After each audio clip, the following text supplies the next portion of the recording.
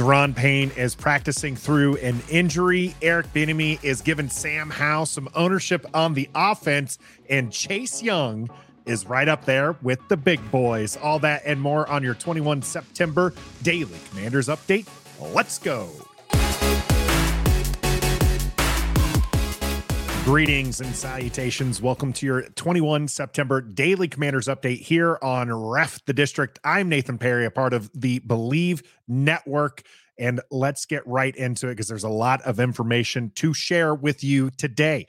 And first up here is the practice update. Daron Payne listed as having an ankle injury, but he is practicing. Big news also for Quan Martin. He is back.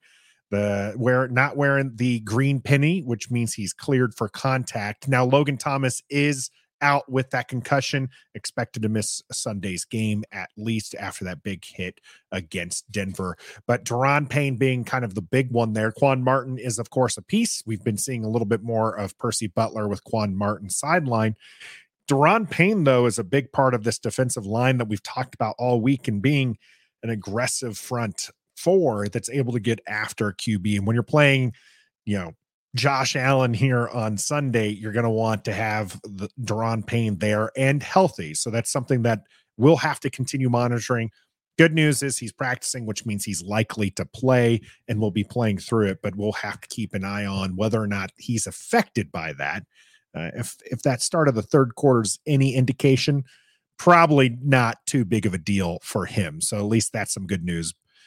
Moving on from our very quick practice update is Eric Bieniemy took the mic today to talk with the media, and he had some flowers to give out to linebacker Matt Milano of the Buffalo Bills, saying that he's a beast. He's a big fan of his. Probably doesn't get the respect that he should.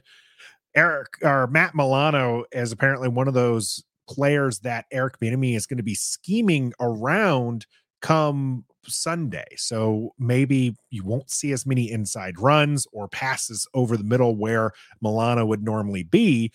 So that's going to be kind of interesting to see where Eric Bieniemy kind of plays chess with the Bills and that defense that they're going to be providing if they play away from him, or maybe they choose to attack him directly after giving him some praise. My guess is you'll probably see a little less impact from our tight ends. We mentioned Logan Thomas being out. Cole Turner and Bates are not quite the receiver, all around tight end, I'll say, that Logan Thomas is. Of course, Bates is known for his blocking and Cole Turner is known for his receiving. So it'll be interesting to see which one of those gets lined up over Milano and if they're targeted during all of that. The next update for you from Eric Bieniemy was kind of high praise for Sam Howell in this offense. First, I'm going to give you the John Keim one here that Eric Bieniemy is saying they have a pulse of who they are and who they want to be. Trying not to be confined by a box is what Eric Bieniemy talks about there. And then in the JP Finley tweet that I have here, he talks about giving Sam Howell ownership. Something he learned from Andy Reid is make sure that player gets to, do the things that they'd like to do, that they work best and try to work collectively. And these are awesome things to be hearing, especially as this offense is starting to look like maybe it's going to hum. It kind of came out week one a little weak against Arizona. We saw how good this offense can be against Denver. Now the true test here with the Buffalo Bills, can you put back-to-back good games up against a solid defense? And we'll see how Sam Howell and this offense goes. But it seems like Eric Bieniemy is trying to work with the talent that he has here, especially with this young QB, and calling up these plays that he's familiar with and these concepts that he feels strong and comfortable with. And I think that's going to go a long way in the development of Sam Howell and this offense moving forward. Jack Del Rio got to talk a little bit about Chase Young during his time in front of the media, saying about his return, it was great to have him back. He brings a lot of energy. He loves football and his vibe is infectious, and that it is. And we've all been very pleased having Chase Young back. This is the piece that Washington has wanted for the last couple of years, a very motivated Chase Young is what they've wanted for the last couple of years, because he takes this defense into the next step. They were a top 5 defense. Now you're adding somebody who, of Chase Young's caliber, this defense should be able to put away games on their own, let alone what the offense is doing, which we just talked about. And here's what I'm talking about when it comes to Chase Young. PFF has given out their pass rush win rate for the season. The top 5 here: Myles Garrett, DeMarcus Lawrence, Josh Uke, I'm probably pronouncing that one wrong, Nick Bosa, and Chase Young coming in at 5th there with a pass rush win rate percentage of 26.7.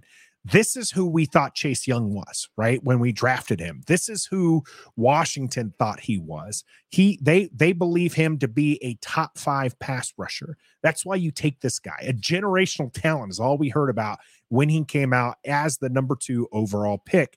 He has a great defensive rookie of the year campaign. Sophomore season has a little sophomore slump.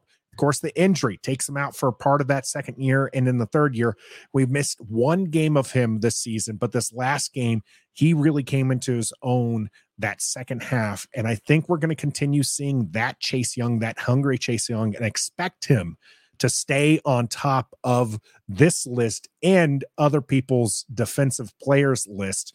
We'll see if he can string enough to maybe even go in the running for defensive player of the year. Is it too early to talk about that? I don't think so. No, give him his just dues. Of course, we want to see some games strung together that are worthy of that campaign, but this is what gets us excited. This is what gets me excited. I think Chase Young can have a true bounce back year and really come into his own with this defense, where he has 2 strong defensive interior linemen who are going to be eating up blockers. You have Montez Sweat that you can't leave him on the outside by himself. And so now you've got Chase Young being able to work at this offensive line, and we saw how good he can be against Denver. We'll see how good he can continue being against the Buffalo Bills. Somebody who's seen some struggles as time has gone on is the Cheese Man. And we've just been going, geez, man, here with some of those bad snaps. Ben Standig caught up with Cameron Cheeseman earlier yesterday and said that Cheeseman talks about the new grip. He's saying that the new grip isn't the issue and that it's being overstated. So not to be too concerned with that he's just trying to work through it and get better and evolve.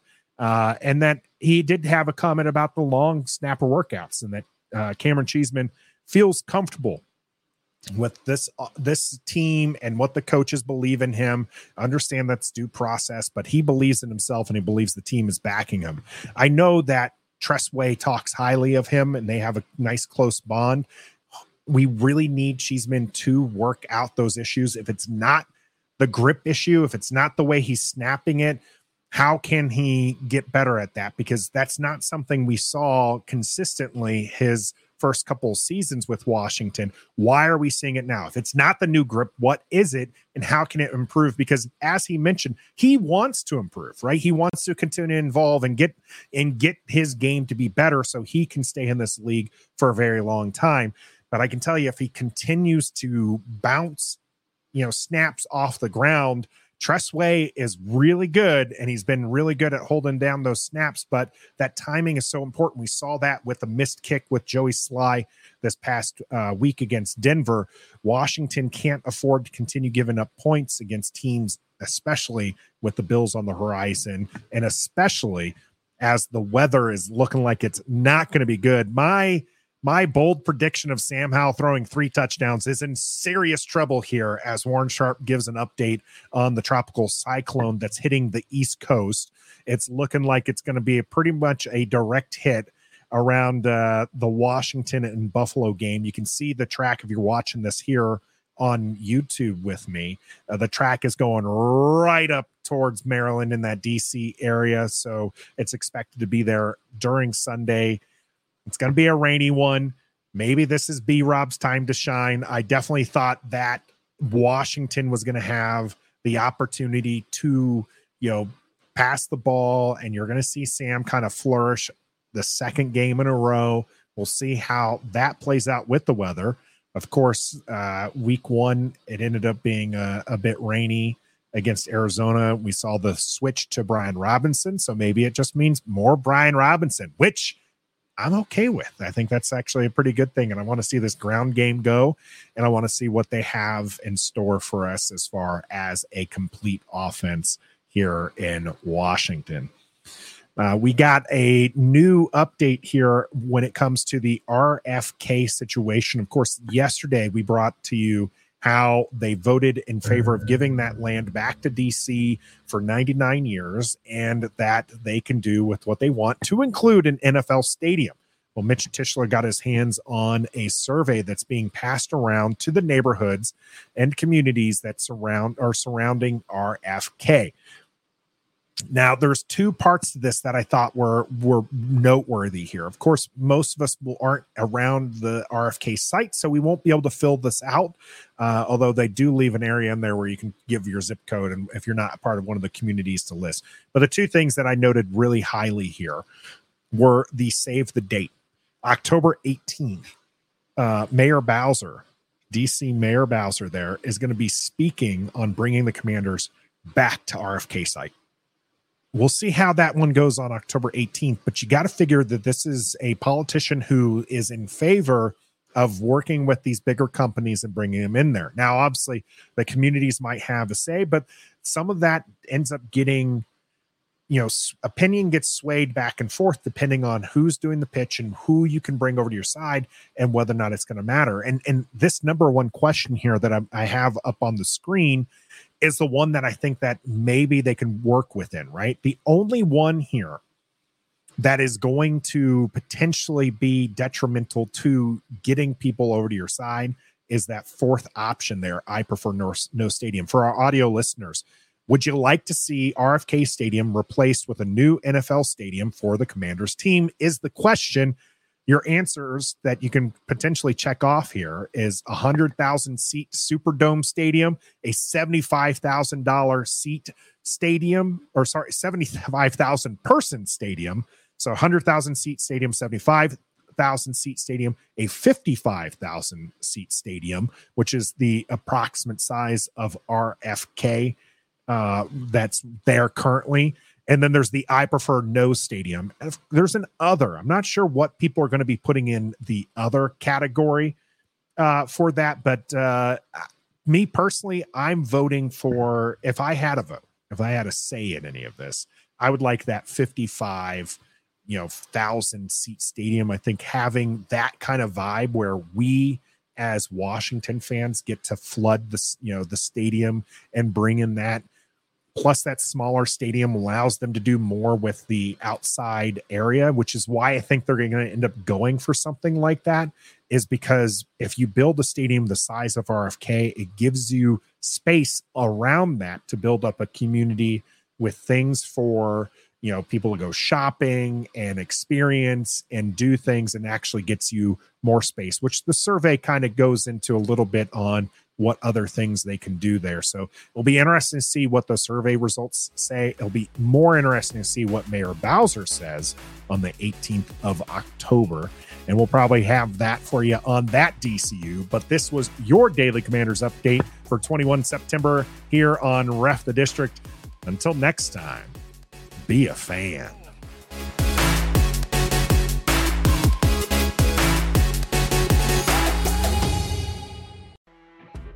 You know when you're listening to a true crime story that has an unbelievable plot twist that makes you stop in your tracks? That's what our podcast, People Are the Worst, brings you with each episode. I'm Rachel. And I'm Rebecca. We're identical twins who love true crime cases that make you say, didn't see that coming, and we hate the people responsible for them. Listen to People Are the Worst now on Apple, Spotify, or wherever you get your podcasts.